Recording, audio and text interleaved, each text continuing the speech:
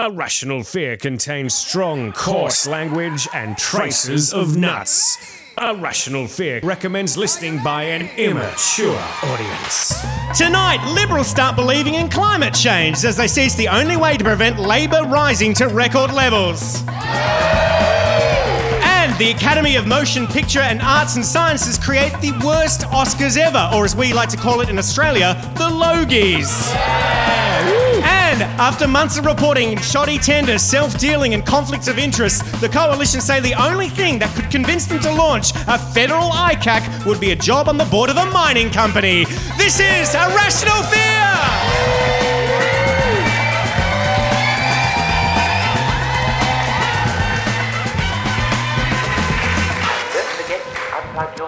Oh, fantastic. This is A Rational Fear. It's the show that tells you what you should actually be scared of. It's kind of like Dancing with the Stars, but with less dancing, less stars. We do rate about the same as Channel 10, though, so that's something to be proud of. Let's meet our fearmongers for tonight. Our first guest has a wit as sharp as her pencils, which is why she mainly works in ink. She's a Francophile, a Walkley winner. She's renowned for cutting straight to the core of any issue with a single picture. It's Nine's cartoonist at large, Kathy Wilcox. Thanks. Hi.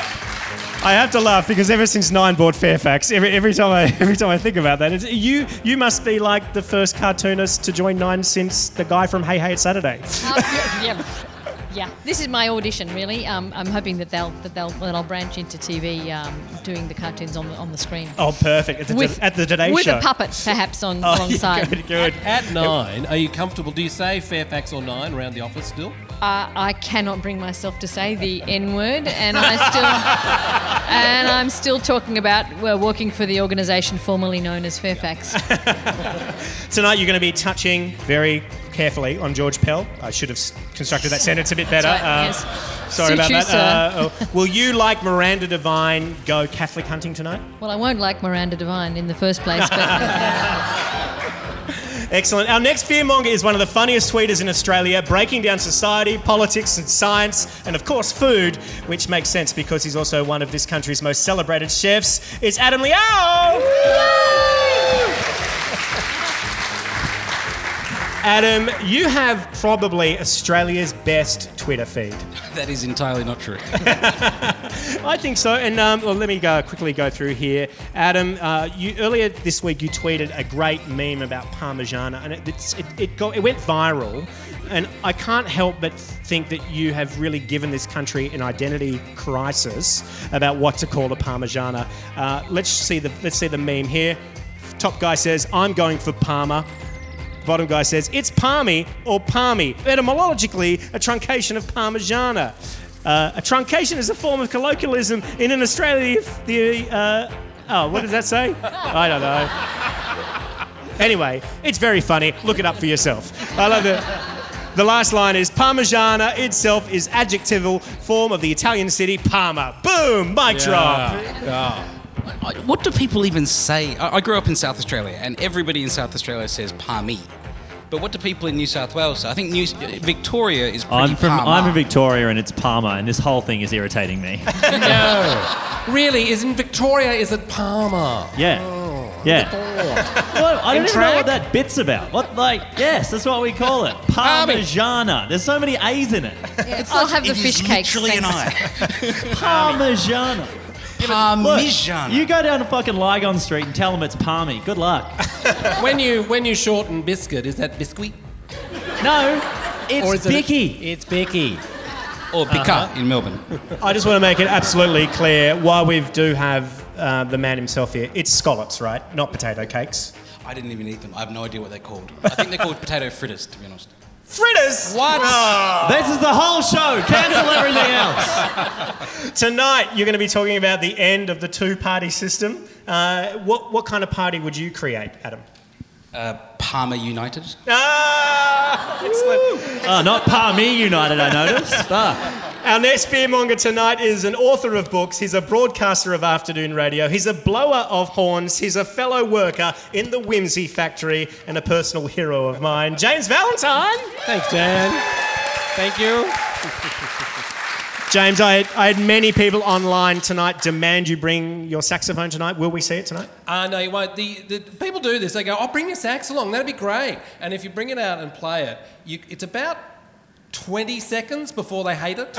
Like saxophone, great in the band, great with everybody else. On its own, they go, "Yeah, okay, that's enough." It's like the Careless Whisper guy, the guy that it's like that. Well, I mean, for younger people in the audience, I know Lewis and I, we probably came home from school. We used to watch you on television doing the afternoon show on ABC TV. Well, I grew up in a hippie commune and we weren't allowed TV, but yeah. Go on. But I went hunting for a clip of the afternoon TV show, right. The afternoon show on ABC TV. Okay. And there was a guy who's a really big fan, and he put a whole bunch of clips together. It's just that, look, I'll play it for you, and you will all see what part of the show he was a big fan of. That's me, yeah. Look, I don't want to hear anything more about it. The afternoon show's over, so it's off to Bertie Boys, okay? Get your jammies on, find your Mickey Mouse toothbrush from behind.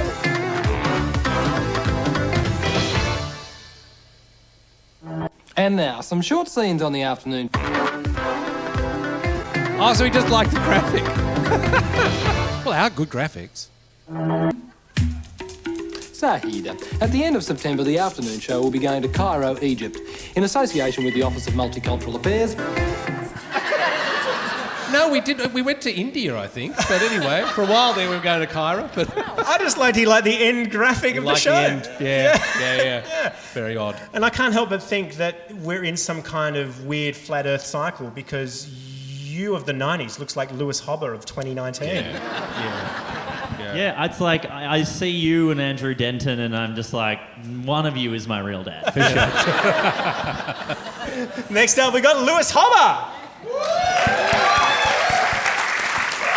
Lewis, you're basically a man who could put a picture of himself on Instagram and then basically start a meme where the whole world ridicules you but also creates their own thirst trap. And earlier this week, or 2 weeks ago, Lewis Hobber posted this picture on Instagram,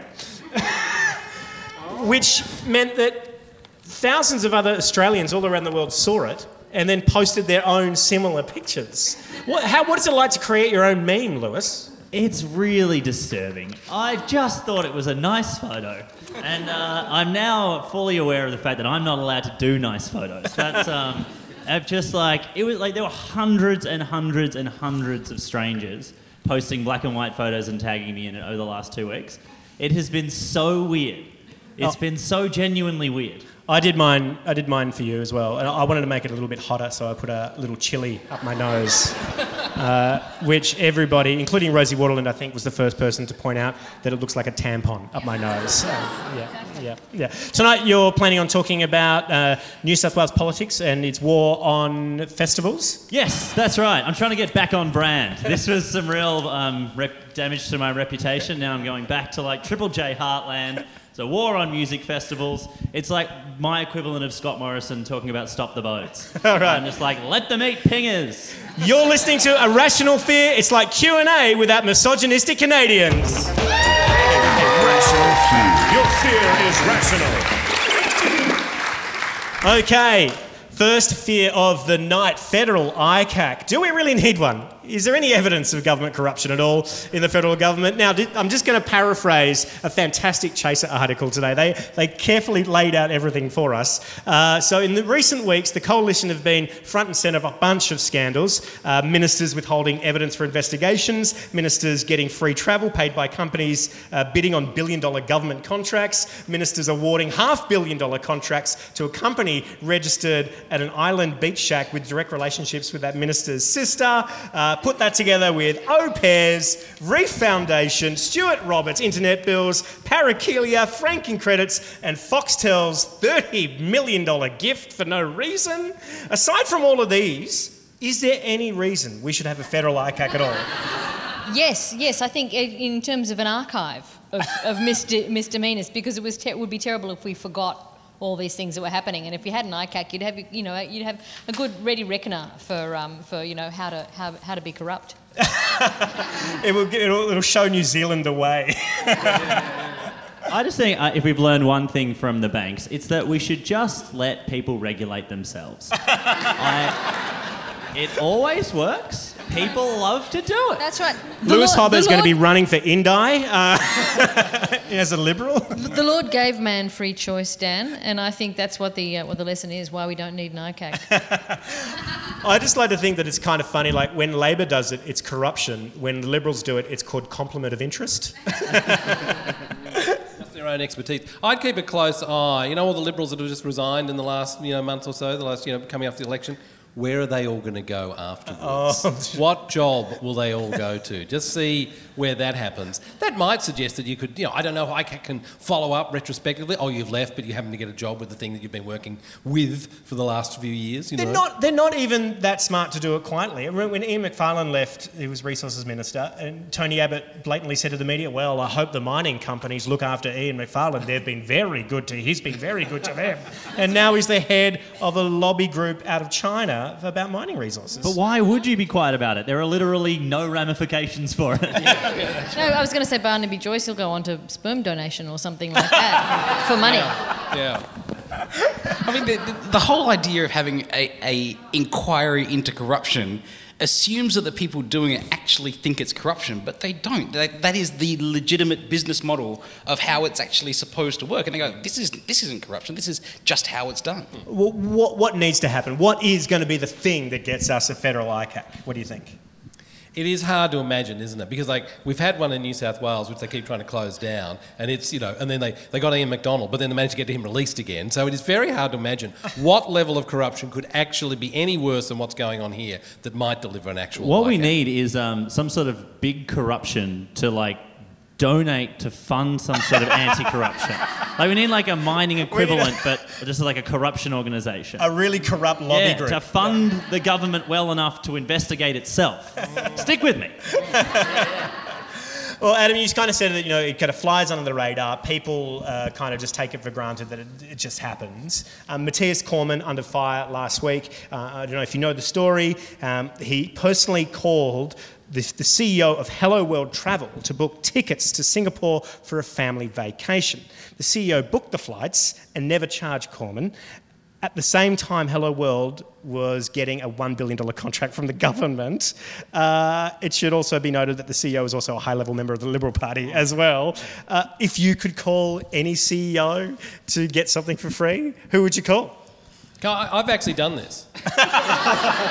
I've done this. When Ziggy Stokowski, is that his name? Switkowski. When Ziggy was head of Telstra, I was having phone problems, and I did that thing where the best thing you can do is write to the CEO. Don't ring up the complaints line or anything. Just write directly to the office of the managing director. So I wrote to the office of the managing director. Worked a charm. Now maybe I did it on ABC Letterhead. Maybe I mentioned a thing or two about, but it did work. A week later, I've got the head of New South Wales on the phone. Really? Are there problems with the phone line? We must get to that immediately. Yes, and it hasn't been working for a long time. We'd like a refund. Certainly have a refund. That's absolutely sure. That's absolutely fine. Do you mind never mentioning this? No, I'll never mention it anywhere. Don't you worry. It'll never come up. I can't imagine any circumstances where I tell anybody about that kind of behaviour. And this is why we need a federal ICAC. Yeah, I thought just openly tweeting about things was the next best thing. It's the modern thing. When something doesn't work in the house, the family just says to me, "Mum, can you tweet about this thing?" And then you have the company, at your feet saying, "What can we do? How can we fix this up for you?" So you're a power broker for your family because you're an influential tweeter. That's right. I never thought that I would, that I would use my power in such a self-serving way. The cartoonist for Nine would have such power. The Cormann thing irritated me, and I wish I had a thought like you did, James, because as another ABC employee, I often think we're not allowed to get anything for free. Anything that comes to us for free, big or small, we have to send it back. And it just irritates, because we also get paid a lot less than the government as government employees. And it irritates me that the only reason they didn't realise he was getting it for free is that he's already so rich that he doesn't need to get it for free. Yeah. I'm like, we get an ABC wage, we need it for free, and we still can't. Yeah. Have you not noticed that particular injustice in the world? That I'm just learning. Rich people get everything for free. It's incredibly annoying. Have a car, rich person. Please use my holiday home, rich person. I feel very uncomfortable right now because I have a car sponsor and a chocolate sponsor and a pasta sponsor and all kinds of sponsors associated with my work. I do not. To be on that other That's right. national broadcaster. Oh yeah, the rich heady world of SBS. I had a jeweller lend me some earrings because he in fact it's my mum's jeweller, and I'm like the CEO that he calls because he thinks that I have a tremendous amount of influence in the media, so he calls me about things that he thinks are conflicts of interest, about one jeweller getting to do a thing over some other jeweller, and it's quite funny. But he lent me a pair of earrings because he knew that I was going to be meeting Julie Bishop in Canberra a couple of years ago, and he just said, "Could you just slip him a card? Just slip him a business card." Well, and I did. I managed to get the business card of Hello World CEO Andrew Burns, so I've got his number, and I called it, and I just had to leave a message, but this is his voicemail. Hi, you've reached the phone of Andrew Burns, CEO of Hello World. If you're a government minister who is in urgent need of a family holiday, press 1. If you're Joe Hockey, what the fuck, mate? Where have you been? You still owe me one. Press 2. If you're a journalist from the fake news media calling about alleged impropriety between Hello World and the Liberal Party, our official response is this. This is nothing like the time Dastyari's trips were paid for by a Chinese education group. He was Labor, we're Liberals. It's different. If you want further comment, leave a message we can ignore. Thank you. Bye. All right, on to fear number 2. The government is absolutely cooked. Absolutely. Here's something strange. Now, despite being made up of a whole bunch of rich white guys who all went to the same university, we have a minority government. I had no idea about that.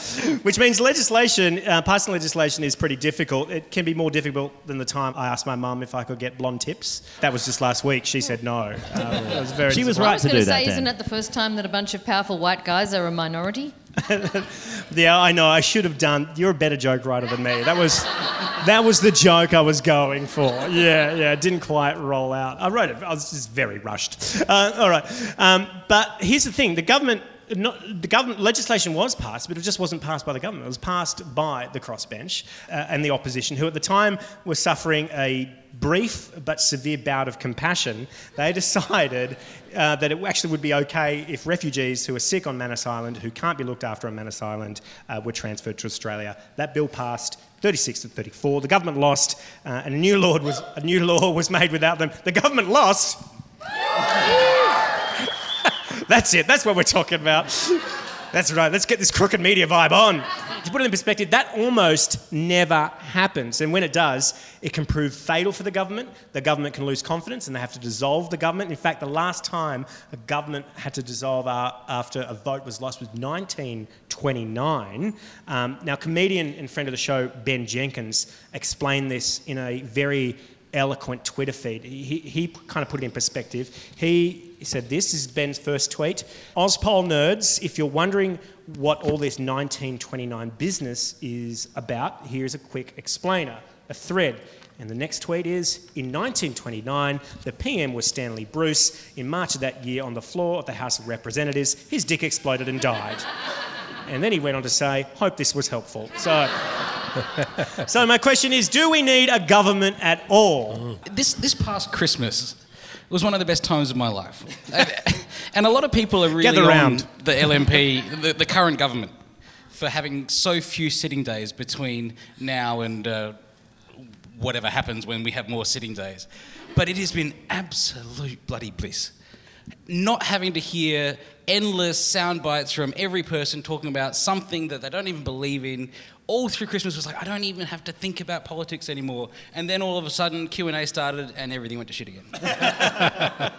I think one thing about this is that it's time to... You could actually rethink everything. See, like, I would be an advocate for new electorates, as in not geographic. Like, the stupid thing is that we have this 19th century notion that because I live next door to you, Dan, Yeah. you and I should go and vote Sure. as a block. Yeah. I could be in a much more interesting electorate with you, and I don't live anywhere near you. You know what I mean? Like, the electorates could be reformed according to all sorts of other ways, rather than just because you happen to be living around the corner. Made sense in about 1870. It doesn't make sense now. James Valentine Mandering, we could call it. I like it. I've always been more in favour of choosing the leader more just like an annual lottery. May we just roll the balls, everyone's name is in there, you get to go for a year. Yeah. And then you just see what happens. Yeah. Yeah. It could be you. I was thinking, I've often thought that a council of elders would be the way to do it. A bunch of wise old I people. think there's enough fucking elders. Well, that and there's not a lot of wise ones among them We too. already So, have a queen. Why don't we lack just of- give her a run? I know we've had the whole separation of the royal part of everything and the government part of everything, but we're Australia. We can do whatever we like. So while we're still part of the crown, why don't you just have another go? See if you can do it better. Yeah. Libby, in your last year, why not give it a crack? Well, I think the great thing about Scott Morrison losing this vote is that now he's a lot like the Queen in that his role is largely ceremonial. Excellent. Fear number 3. Paladin is on strike. Now, this afternoon, this is kind of a bit of breaking news. There's some news from Manus Island. I've been seeing tweets from people I know there who are saying that Paladin, which is the contractor that runs the detention centre there, is on strike. Now, for those of you who don't know who Paladin is, let me just quickly That's literally everyone. Yeah. That's what's so sus about it. Yeah. There are some people here who are on the internet all the time, so they've been following Alex Turnbull's tweets. So Paladin is a shady shell company charged with the job of running the prison camps on Manus Island on behalf of Australia. There's 3 of them there. They're run by an ex-soldier and his brother. Its headquarters up until 2 weeks ago was registered to a beach shack on Kangaroo Island. They get $20 million a month to run the camps. I've been there. It doesn't look like $20 million a month. Very, very good canvas. It's actually not good canvas, and there's no roads. There's nothing. It's really terrible. You think they would have Danny, roads? if it was $40 million a month, maybe we could get you some roads. But $20 million. For 20, you'd want a pool and a tennis court, a massage parlour. These are the things you want for $20 million. Now, much of the $20 million a month gets siphoned off to the brother of the Speaker of the House in Papua New Guinea. That keeps it all in the family. The contract was awarded in 11 days because the last company that was running the Manus Island detention centres said they wanted to get out of the prison business. And it was a limited tender, which means only one company was invited to tender for it. And that company has an alleged connection with Peter Dutton's sister, who works with that company. Which is a scary thought anyway. Yeah. That he has a sister? There's more of them. The minister tried to remove the contracts from being accessed by Freedom of Information requests and later deleted the details of the deal off a government website. And the staff who work at these 3 prison camps that are funded by $20 million a month of Australian money get paid $3.50 an hour. That's muffin break levels. Maybe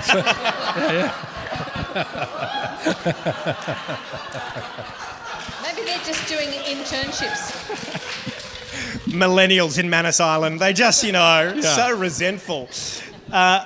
So this is all in the Australian Financial Review. Incredible reporting from the AFR over the last couple of weeks. But when obviously the people who work for Paladin are a little bit pissed off and have decided to go on strike. So this is okay if you're a worker because who cares, you're only earning $3.50 an hour anyway. But if you are actually a refugee there, it's kind of bad news. There's no security, no one cleaning up, no one checking the plumbing, no one to look after you and your health while you're there in Australia's care. So, And that's when the light came and they saw a solution, and that the refugees could suddenly be the ones who were running the refugee camp. Yeah. And What a gainfully great idea. employed. And they could run them to the conditions that would be nice, and they could use that money well, and they could all be happy. Give them $20 million a month to run their own And we camp. all want to go and stay there because it'd be such a nice place. it would be such a nice place. Are you talking about Bali? So anyway, On a scale of 1 to terrified, how scared are you of refugees coming to Australia to take your jobs, Lewis? I mean, I'm always terrified of someone to take my job. It's very easy to do. At the youth broadcaster, who's coming down the line, Lewis, that might be young anyone. and It's like, sprightly? can you stand in front of a microphone and ask people where the weirdest place is they've had sex? There it is. You work at Triple J. Yeah, I'm terrified because, I work at the ABC as well. How keen would the ABC be to replace ageing white man with refugee? That's just so ABC, isn't it? That is actually I'm that's done. current policy. That's it. James. I just have to go and work for Andrew Bolt. That'll be it. I'll be straight up. Well, the last cartoonist that was on Manus Island, or Nauru, in fact, ended up getting refugee status and going to live in Norway. So whew, that was a close break to me. Yeah, that's true. The happiest country in the world. Isn't this like we're at the sort of Trump level of crisis now and scandal, where it's just another one, so we kind of shrug a bit, whereas at any other point, one of these should have been enough to go, hang on, terrible, all gone, resign, you're appalling. Now you kind of go, oh, so is this stuff okay now, is it? Like, you're not quite sure what to do with it. And Marriage at First Sight is also on TV. And Marriage at First Sight. Well, I was there in January, and I actually got deported from Manus Island. What did you do to get deported, Dan? I went and hung out and made videos on a tourist visa. Apparently vloggers are journalists now. I said, no, but I'm a comedian. I was going. Dan, are you an influencer? No, I'm not an influencer. You're an influencer. Like, how did you get caught as such? Like, what was that process? Oh, I was filming the writer Behrooz Bachani. We were filming in the Lorengau Hotel pool. Doing a sketch? They were doing a comedy sketch with him, obviously. That's exactly what I said. And He's a funny guy. he was a very funny guy. And as we were filming, as I was interviewing him, he said, oh, immigration are here. And I said, oh, for you? He said, no, for you. I was like, oh, okay, yeah, great. Yeah, sure. And then I got escorted to Port Moresby. When I got to Moresby, I got interviewed and I tried to explain I'm a comedian. And he's like, well, making jokes about refugees isn't very funny. And he said, that's very sad. And I went, that's my brand. I try and make the funniest things sad. And I looked at his sheet. He wrote down, funniest things sad. And I was like, yes! And is that PNG government deporting you? Not like on Manus, is it PNG, not Australia? It's PNG government. There's plenty of Aussies there, but the PNG government shook me out. And the next day when I flew out, I got escorted through the border and I got taken to a special gate to stamp my passport. Oh, so a good way to get through customs. Very fast. If you need a quick exit out of PNG, make some comedy. I got stamped and the border guard went, he looked at the computer, looked at me, and was like, oh, so you're on TV? And I went, well, not anymore, but sometimes you're on the internet. I'm like, yeah. Do you have a YouTube channel? I'm like, yeah, sort of, yep, this is great. He's like, our governments don't take too kindly the jokes. They don't get it. He stamped my passport. And away I went home. It was great. So one of the jokes I did make there was this video. Do you guys want to see it? Yeah. Freshly made today for you. You stopped the boat. You put us in a prison in a tropical island. In 6 years of time, I had a lot of time to think, mostly about my mode of transport. You want to go by boat or plane? By plane. Okay, we learned some Australian culture. This coffee is shit. Fair dinkum. Fair dinkum. Fair go. Fair go. After 6 years, we've been waiting to be processed. Prime Minister is Como, so...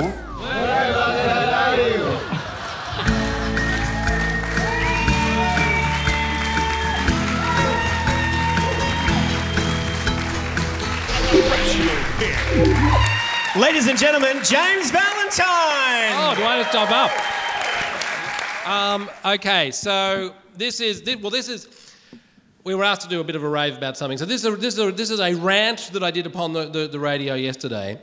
I just said, look, if you're 40 years of age and you find these words coming out of your mouth, I don't know about the young people.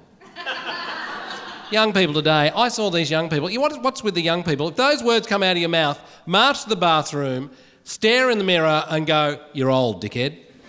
You are now an old person. You are an old person who just started criticising young people. That is what old people do, and you've just reached that age. So for some of you here, you mightn't have got there yet, but some of you may have already said, "That's not music, that's just noise." And that is what every 40-plus-year-old says to every young person in every generation and has done forever. I only had to start talking about this for about 3 minutes, and about 6 people texted me the quote from Socrates in 400 BC, where Socrates says, "Oh, fuck those millennials." And I was inspired to this by the muffin break woman who, they're just terrible, they're just feckless, they're awful, they won't turn up. I mean, some of them don't think work's the priority, and some of them just won't knock on my door and volunteer to work for free. Can you believe that out of those young people? That is just so terrible. Now, I have several theories about this. One is that I think what happens is that there are some young people, there's plenty of young people, we know them right now, and you may have been one of them, who at 23, you're hardworking, you've got your degree, or you've done whatever, you've done your apprenticeship, you get your truck, you go to work, you apply for jobs, you work hard, 28, you get married, you have a kid, and then at 40, you've got this sort of drunk teenager and go, "Who the fuck is this? Where did he come from? This is appalling. Is this what the young people are like now? That's just shocking, Then there's other young people, other people who are at the same sort of stage, they've had a good 4 or 5 years of boozing and going crazy and being generally nuts. They get to 40, 45 and they've completely forgotten all that. Just all gone. No, that wasn't me. I never did anything like that. So what I like to do is every now and again is just remind people, well, I feel that myself, I fit neither of these categories. I have a very clear memory of what a dickhead I was and what an awful young person I was, because I was that person till about 35. It was a very extended period of being a young turd, and I was arrogant, I was lazy, I was, as a young person, I was either working as a musician or when there weren't gigs around, I'd work as a waiter.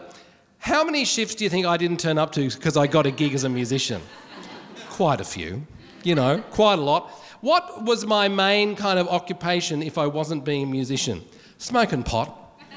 What was my main occupation during being a musician? Smoking pot, It was a drug-fuelled environment where we were all off our brains, crazy and nuts, and I was in that mode for about a decade, which meant I was an idiot the whole time. And so I have a sort of general sense of, even when I moved out of being a musician and moved into working for children's television, I wasn't very different.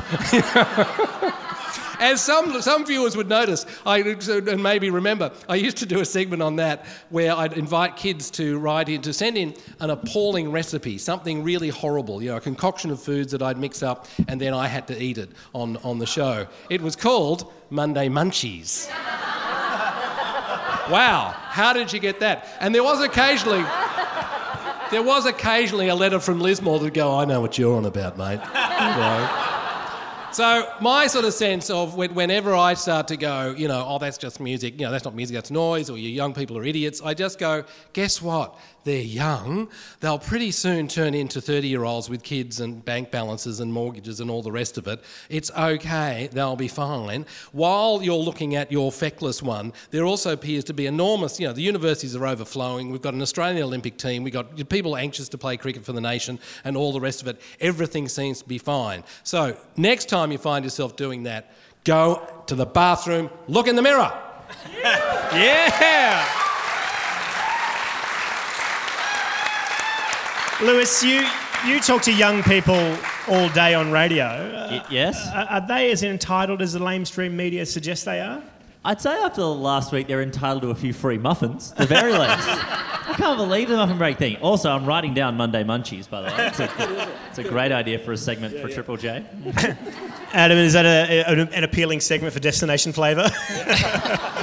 We don't tend to do too many weird foods on Destination Flavour because they just don't tend to work on television. But certainly I could see it happening. Destination It worked a treat on television. I had to eat the shit. It was awful.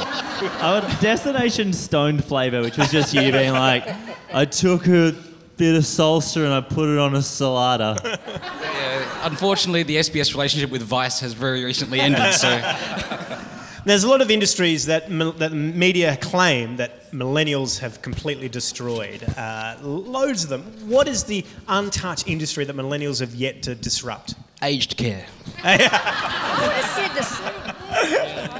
Yeah, you got a point there. Yeah. I was going with used car salesman. You don't seem to run into a millennial. You run into a millennial in the real estate world. Fuck, they're annoying, actually. Every generation of real estate agents are trash. Yeah, that's right. But the young ones will be this. They'll have pulled up in the Audi, very sharp, got the whole suit thing going on, very, very annoying. But in the used car area, everyone's still 57. You know? We're all into used skateboards. Yeah, that's right. This is Irrational Fear. We got more blood on our hands than Pauline Hanson's door. Irrational Fear! So, as you know, Kathy Wilcox is here, but I should explain why she's here, because Alice Workman called me up about 4 hours ago and said she's really sick and she can't make it. What was that? She's getting sued. She's getting sued. Yeah, she also said she had lost her voice. I don't think she wouldn't mind coming here and getting sued at the same time. She loves a chat. She's been getting sued for a long time, so it's okay. But we do have Kathy Wilcox here, and I just thought it'd be great to go through some of Kathy's greatest hits when it comes to George Pell. Since it's the news that just broke a few hours ago that George Pell has been charged. Rosie, bigging up Pell. All right, so Kathy, let's go through some of your work about George Pell. Yeah, I think of it as taking a trip down Nightmare Lane, really. Let's have a look here. So, yeah. This is going to be great for the podcast. So I'll read out the titles. Heard no evil, saw no evil. Evil's not of much interest to me. Yeah, that's when he was asked why he had not paid any attention to the complaints of priests in Ballarat abusing children, and he seemed quite happy to be unaware of it and uninvolved, and showed his complete coldness and lack of compassion. And what year was that? That was about 2014, maybe. All right, let's have a look.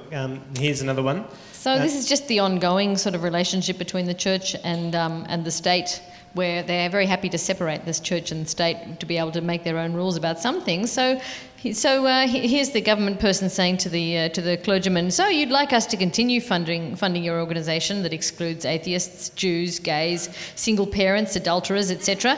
That is correct. You understand that some of this money would come from atheists, Jews, gays, single parents, adulterers, etc.? Of course, we're a broad church. Yes. So yes, that separation only goes so far. Here's one. This is that Richard Dawkins? Ah, the Dorkster. Yes. The only thing wrong with with arguing against Catholicism is that you end up sort of having an atheist doing the arguing, and the worst kind of atheist has got to be Richard Dawkins. Oh man, he's so bad for the brand. He was terrible. I just remember seeing him on Q&A. He was quite woeful and quite disrespectful, really. Yes. Yeah. He's pointing to George Pell saying, "You're wrong," and George Pell says, sitting on the wealthy, powerful, impenetrable, tradition-bound, infallible institution. Here, I love a pencil sketch. This is clearly one that didn't make it through to the editors. That's right. Sometimes things get proposed and they just don't end up making it onto the page. So you've got two characters here. Who are the characters? Well, one of them looks like the Pope before Francis, Cardinal Ratzinger, what his name was. Senator Palpatine. Senator Palpatine. Yeah. And I think that there was some story about condoms being distributed in the Vatican or something like that. And so here's one of his younger priests going, "Oh no, Your Holiness, I can assure you these won't be used for contraception." Because they don't believe in contraception. Spicy. So anyway, I don't know why, but they didn't print that one. So. It would have been good in Picture magazine or the Post. All right. Why do priests wear flowing robes? To cover a multitude of sins. And so if you have been listening to the radio today, that is just too literal and horrible. I know, sometimes it's a cheap shot and a throwaway line, but yeah. Here we go. So we got Peter Dutton on one side and a priest on the other, and the headline is "The Separation of Church and State Sanctioned Abuse," and they both say together, "Come with me." Yes, because the state is just as good at abusing little kiddies. Now this is a puppet cartoon, right? So this is a very different style to the ones that the big set pieces. The big ones. So I mostly do the big ones. How do you go about capturing such a huge idea in such a small spot? Well, I figured out quite a long time ago that when you're only working in a square in a column, so it's about sort of 4 to 5 centimetres square, there's not a whole lot of room for elaborate artwork and detailed drawing and so forth. So just capturing the essence, usually it's accompanying an article. So you're capturing the essence of the article, taking it, a few steps beyond if possible, if I can do that, and just saying the essential, and a few words can do it. All right, here's another pocket one. Welcome, Brother George. This is Pope Francis welcoming George Pell to hang out in the Vatican. When Pell was invited to go to the Vatican to supposedly clean up the finances, I saw that cleaning up the slops would have been really rather more like it. And now we look back on that with different eyes and think what he was being given to do was to stay well away from trouble back in Australia. All right, here we go. Here's a classic. This is one that's quite famous. You've got 3 confessional booths varying in size. The first one says, "Father, forgive me, for I have sexually abused a child." The next one says, "Father, forgive me, Father, for I have concealed a child abuser." And the biggest one says, "Forgive me, Father, for I have protected a priest who concealed a child abuser." It's like a Russian doll situation. A Russian almost. doll situation. It's exactly, and it's that spiral logic of so much of religious tradition and rules that means that they are unable to be accountable because they are accountable only to themselves, because they, it's like Tim Minchin's song about it, it's a good book because it's a good book because it says it's a good book, and a good book would say it's a good book, and the good book, so on. Yeah. David Marr has an extraordinary piece in The Guardian today, and one of his lines was, he didn't have anyone to answer to because there were no votes cast for him. He was just appointed by the Pope. That's my David Marr impression. Very happy with that. Yeah. And finally, this one. We must. So we've got Pope Francis talking to clergy. We must look deeper into our hearts and admit to ourselves where the responsibility for child abuse in the Catholic Church lies. Luckily, we have Satan to blame. Yes, so that was in the paper today on the strength of Pope Francis's statement that these terrible abusers in the Church, were tools of Satan. Well, they were definitely tools, but whether of Satan or at what point were they actually going to take. Be accountable and take responsibility themselves. And there's one more cartoon. This is the last one. This is the last one in here. You are getting the sneak preview because this one's in the paper tomorrow, following the news today regarding Cardinal Pell. All of a sudden, this is turned into Tony Delroy's Tomorrow's News Today. Yes. What the paper say? Haven't even tweeted it. It's not even 7:30 in the morning yet. Tomorrow's News Today. It's just the institution really, and the great man fallen. Although, all right. Please thank Kathy Wilcox. That was great, Kathy. Thank you. I'd find that a weighty responsibility. Like if I have to delve into that and make any sort of comment or take calls from people, it feels weighty. To have to distill that moment into something for the paper that's going to be there and going to represent so much of how people feel and all that sort of stuff, I'd find that a weighty responsibility. Yeah, I'm Catholic, so I would get phone calls from all sorts of relatives. The family. I'm so weirdly irreligious, as you know, like growing up in a literal commune. So I don't know what it's like. What do Catholics think? What's the vibe? Is it high? No, I don't think so. I don't know. I haven't been around in a while. I went to a Catholic mass. Like most of my family's Catholic, not the ones I married into. I went to a Catholic mass on last Christmas Eve, and it was sombre. And they were, seeking forgiveness of it was quite impressive how disturbed they were, how disturbed the priest was by it all. And that was kind of the theme of what they talked about. It wasn't sort of, there was no glossing over at this particular one. It was sort of like, things are terrible, we've done terrible things. That was the general tenor.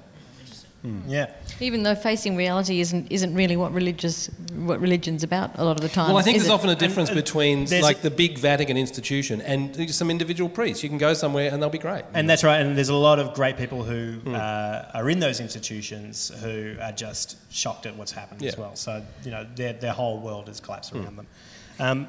Now, one of the great friends of Cardinal George Pell was inexplicably Alan Jones.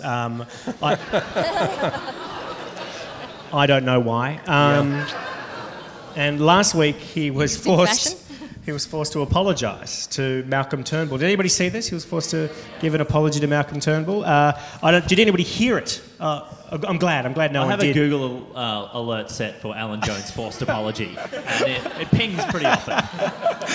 I actually took a screen. That was going to be this title card, the Alan Jones Google. And Alan Jones apologises too, and it's like there's a list of people: Louise Herron, Julia Gillard, blah blah blah. Basically, a lot of women. I think Malcolm Turnbull's the first man he's had to apologise to in a while. Yeah, I think that says something. Don't Anyway, you? if you didn't hear it, I caught it earlier. Do you guys want to hear it? Yeah. All right. Here is Alan Jones apologising. So, Alan, if climate change is real, then why is it snowing in the northern hemisphere in the middle of February? I mean, what happened to summer? You're too right there, Mildred. Stick on the line, and thanks to our friends at the Mineral Council, we'll send you out a lump of clean coal that you can cuddle at night to remind you of all the cool things coal does for humanity. Coal, it's organic. 2GB 873. Would you get a load of this? It's been made known to me that I may have said something again about someone again that requires an apology again. God.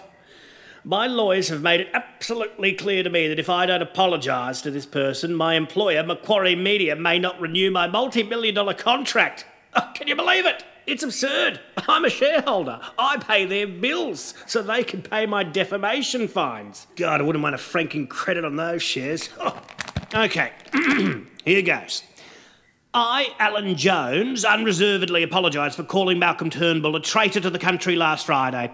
I went too far, just like the time I tried to audition for Evita. There you go. You happy? God. Traitor. That's weak. I've called Malcolm Turnbull worse things. I once said living under a Turnbull government is the reason why parents stopped vaccinating their kids. I once said Turnbull had less charisma than a pile of sticky damp socks. That was a good one. I once said Malcolm Turnbull is like mother's Christmas cake. It's rich, no one asked for it, but you're forced to swallow it whole. Oh, God. And no one asked for an apology there, did they? No. Then again, my contract wasn't up for renewal. Oh, God. The only other apology I'd like to make today is to you, dear listener. Because of the apologies I've just made, I wasn't able to fit in the latest song from Anthony Clear's Christmas in July album. Oh, what a voice. Oh, it's unapologetically great. Stick with us. The Prime Minister, Scott Morrison, joins us to tell us which travel company owned by a senior Liberal Party official you should choose when booking your own offshore detention getaway. You're listening to the Alan Jones Breakfast Show. Ladies and gentlemen, Adam Liao!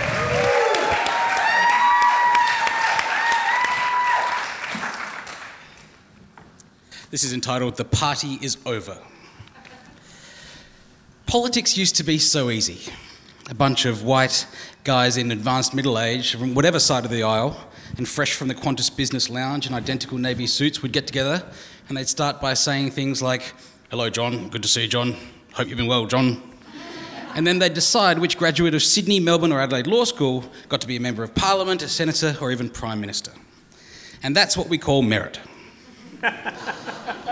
And then we'd all go and vote for them, because the silly part of democracy is that even though they're the ones who've already dealt with the difficult part of the whole merit process, it's actually up to us to think who to vote for.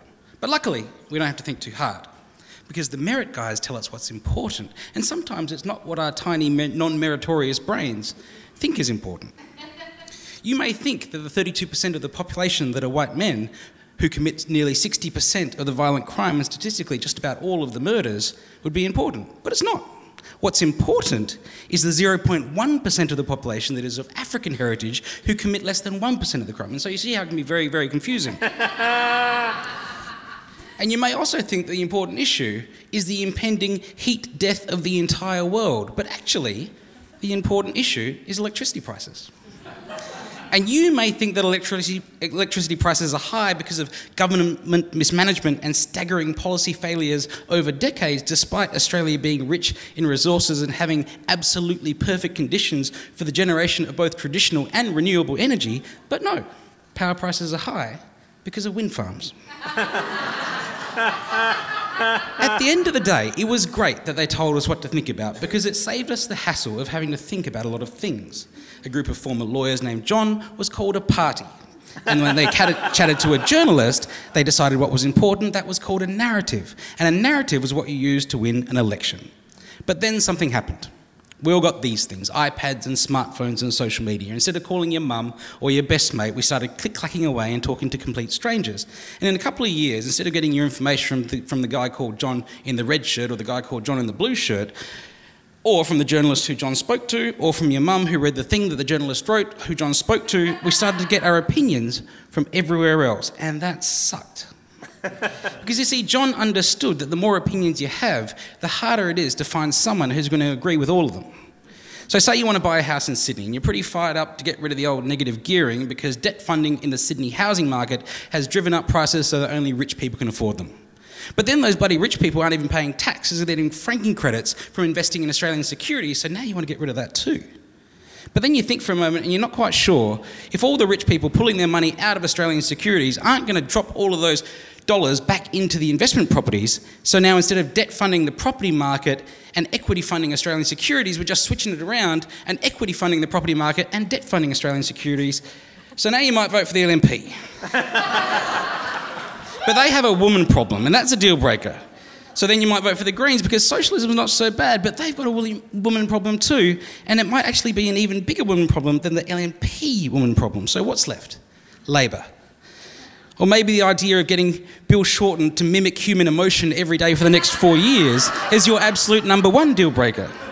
Or maybe you're in the US and you think Donald Trump is great. And I mean, you're not really racist, but he does make a lot of good points about how brown people are bad.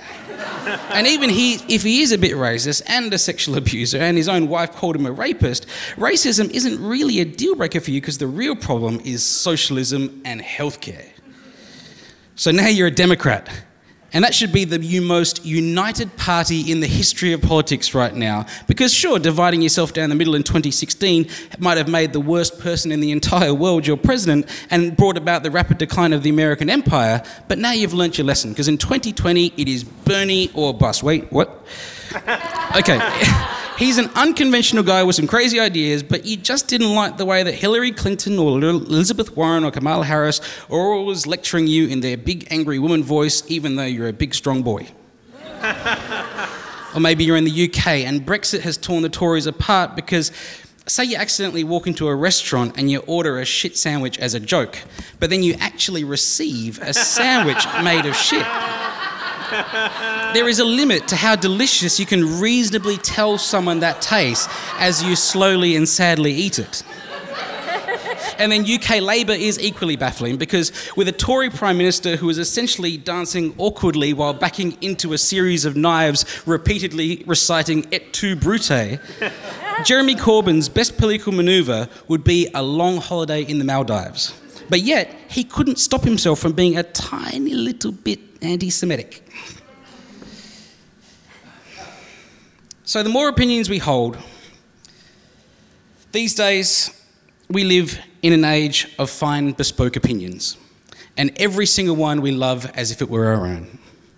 And the more opinions we hold, the more we surround ourselves with people who agree that those opinions are the only true and correct opinions, the more convinced that we become that we are not only correct but morally insurpassable.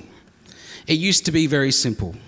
Throwing children into the sea is bad, and therefore I know where my vote is going. But these days, try and find a party or a politician who agrees with you on even the top three things that are absolutely a no-deal deal breaker for you. It's all but impossible. And try uniting a country of millions around one set of opinions, forget about it. The party is officially over. Yeah, Adam Liao!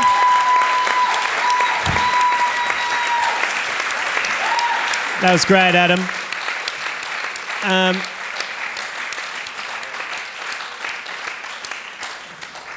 Here's the thing, the polls don't look too good for the coalition. They're behind 47 to 52. However, if you look at preferred Prime Minister, Scott Morrison is absolutely killing it. He's got 43%, and Prime Minister, and Bill, I almost said Prime Minister Bill Shorten, oh my God. And Bill Shorten's 35%. That's 43 to 35. Why do Australians hate Bill Shorten so much? Yeah, it is. What did you say? They're doing an impression of an emotion every single day. Mimicking human emotion. Mimicking human emotion. They called it with Hillary, what do they call it? The authenticity gap. He's got like a big one. Yeah. Has anybody met him? Like, is he one of those people that up close is a lot better? He's totally normal until the moment you turn on a microphone. It's really eerie. Like, I've been in a room with Bill Shorten, I've been this close to him, and I've been like, "G'day, Bill, Lewis, nice to meet you." He's like, "G'day, Lewis, good to meet you." I'm like, "What the fuck?" And then I was like, "We're about to go on air," and he's like, "Great," and I'm like, "And we're here with opposition leader Bill Shorten. Bill, how are you?"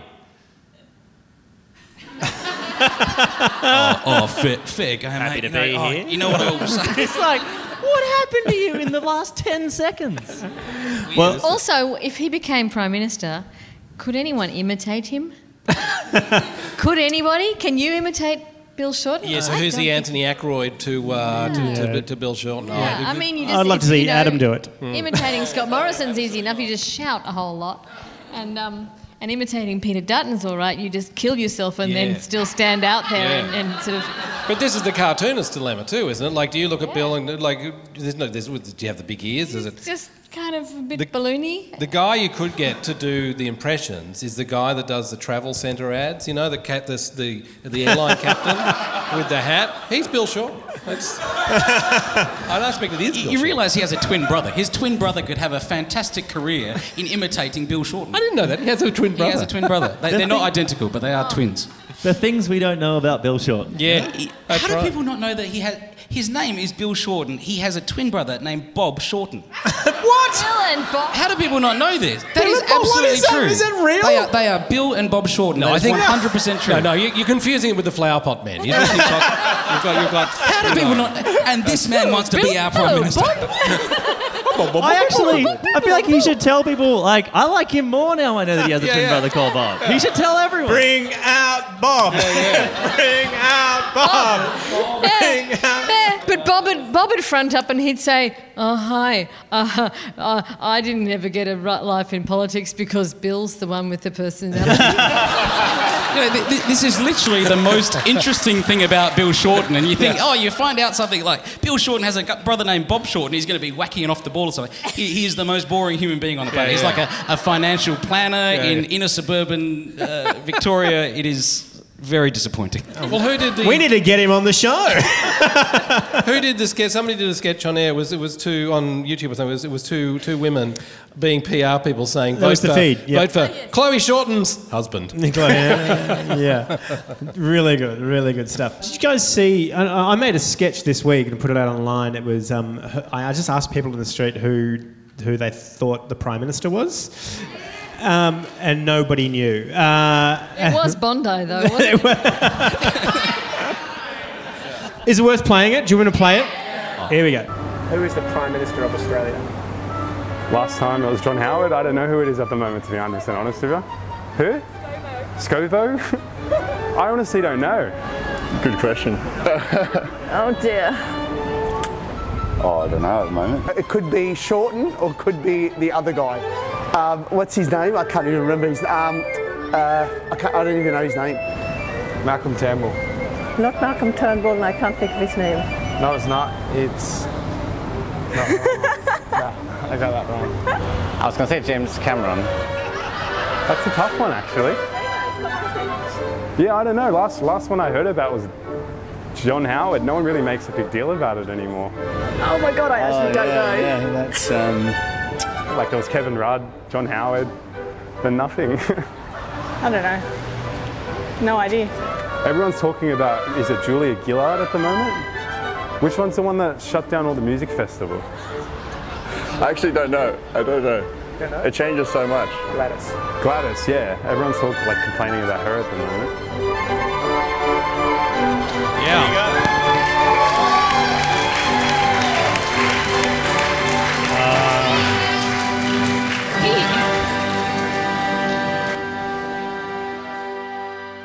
I love it when the guy Very said good. Very Scovo, good. like it was an iced Yeah. Vovo. Yeah. Well, I want to play a quick game with you now. Let's play the popularity contest with Bill Shorten. It's a simple game. I'm going to read out something, and I want you all to tell me, the royal you, to tell me whether it's more or less popular than Bill Shorten. So it's going to be a bit like The Price is Right, okay? So first of all, more or less popular than Bill Shorten, polygamy. More or less? More. Popular? Does it involve Bill Shorten? Polygamy is, so Bill Shorten's popularity approval rating is at 35%. Polygamy is only 17. So, Oh, okay.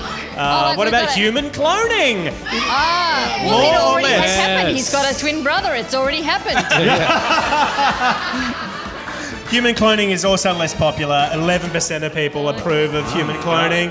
What about ghosts? Oh, less popular. It's got to be less popular than Less ghosts. popular than ghosts. It's a dead heat. Ghosts.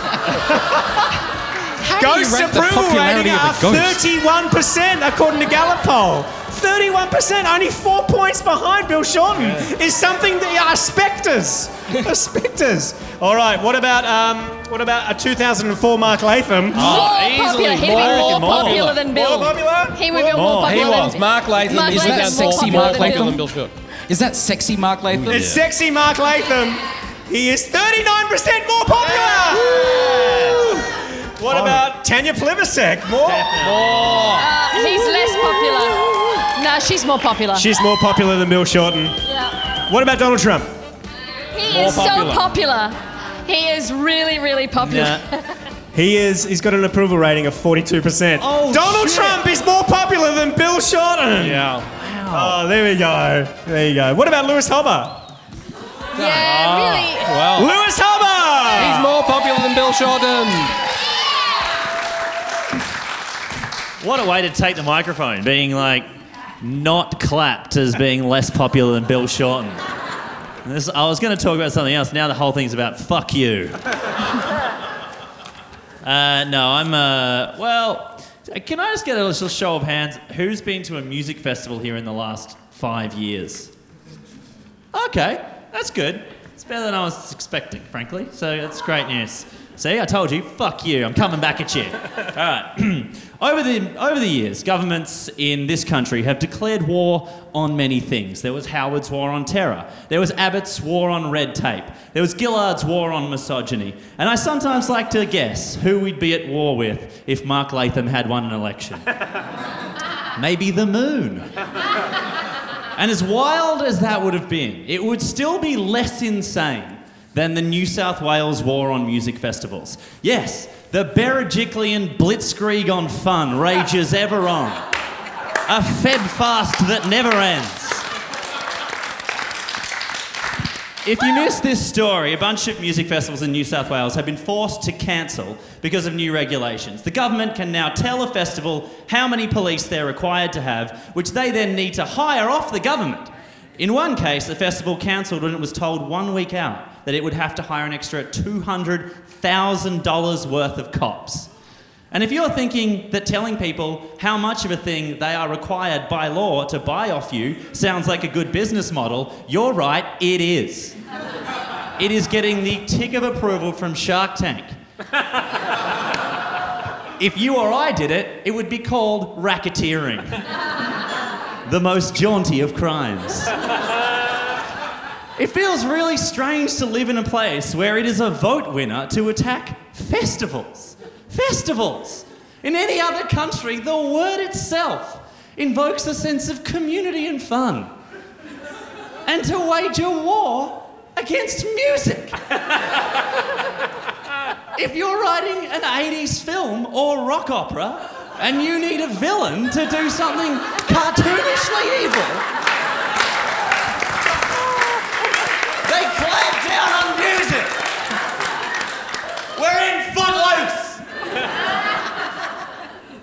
If Gladys Berejiklian gets re-elected on an anti-music platform, then she might as well just do a victory speech in a coat made of 101 Dalmatians. No one here cares. Not you, them. The trash out there. You guys are beautiful. And if you're listening at home, also beautiful. So apart from the festivals that have already been cancelled, like Mountain Sounds and Sci-Fi, a bunch of other festivals like Laneway have announced they might have to cancel next year's festival because of these new regulations. Now, in 15 years of doing Laneway in Sydney, 2 people have had to go to hospital. In 15 years. That's less people dying than in a Sydney theatre company matinee.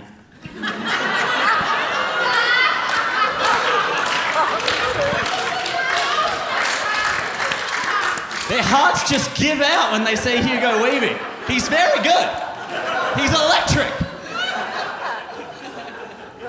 And if you're a Gen X or Boomer thinking that the loss of a festival like Sci-Fi doesn't really affect you, I would like to remind you of this famous poem. First, they came for Sci-Fi. But I didn't speak out because I didn't like hardstyle trance. And then they came for Laneway. And I didn't speak out because I didn't like fun in tight places. But then they came for Byron Bay Blues and Roots Festival. And it was too late because I didn't say anything, and now how will I see Vicar and Linda Bull? That's right, even Bluesfest, the one you people love, has announced that it might leave New South Wales. That's going to decimate the slide guitar industry.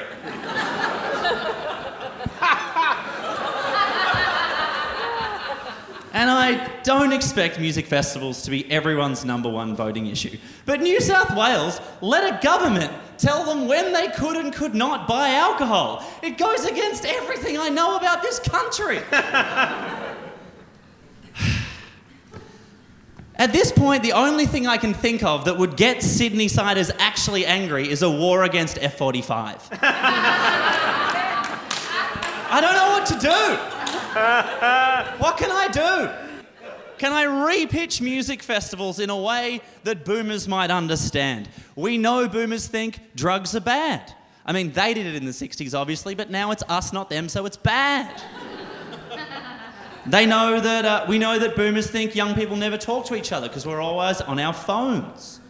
Well, music festivals solve all these problems. The reception's always really shit, or the 4G's jammed with people using Instagram.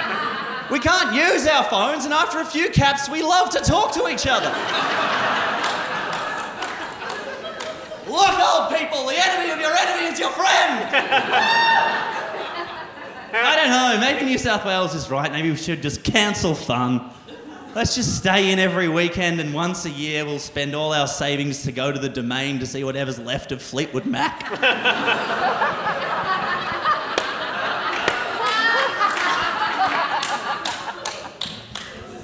Break the chain. Once Sydney is completely given up, we can segregate the entire population of Australian cities by age bracket. At 20 years old, you'll be forced to move to Melbourne, where you'll actually be allowed to have a good time. At 30, you'll move to Brisbane to settle down, get married, get sad, get divorced.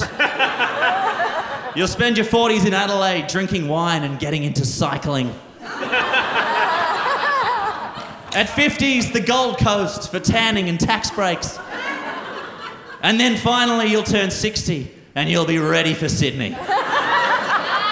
A retirement village with no young people and no music. Just cops and Messina.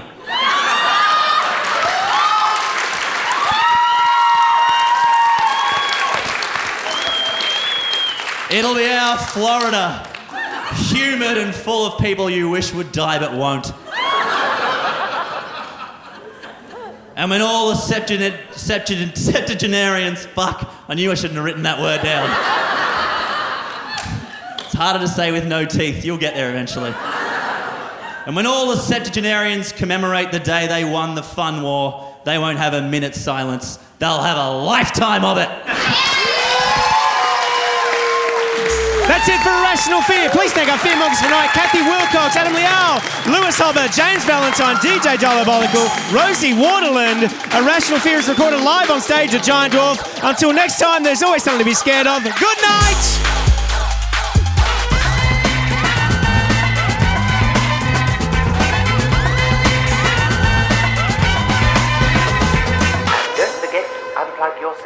A Rational Fear.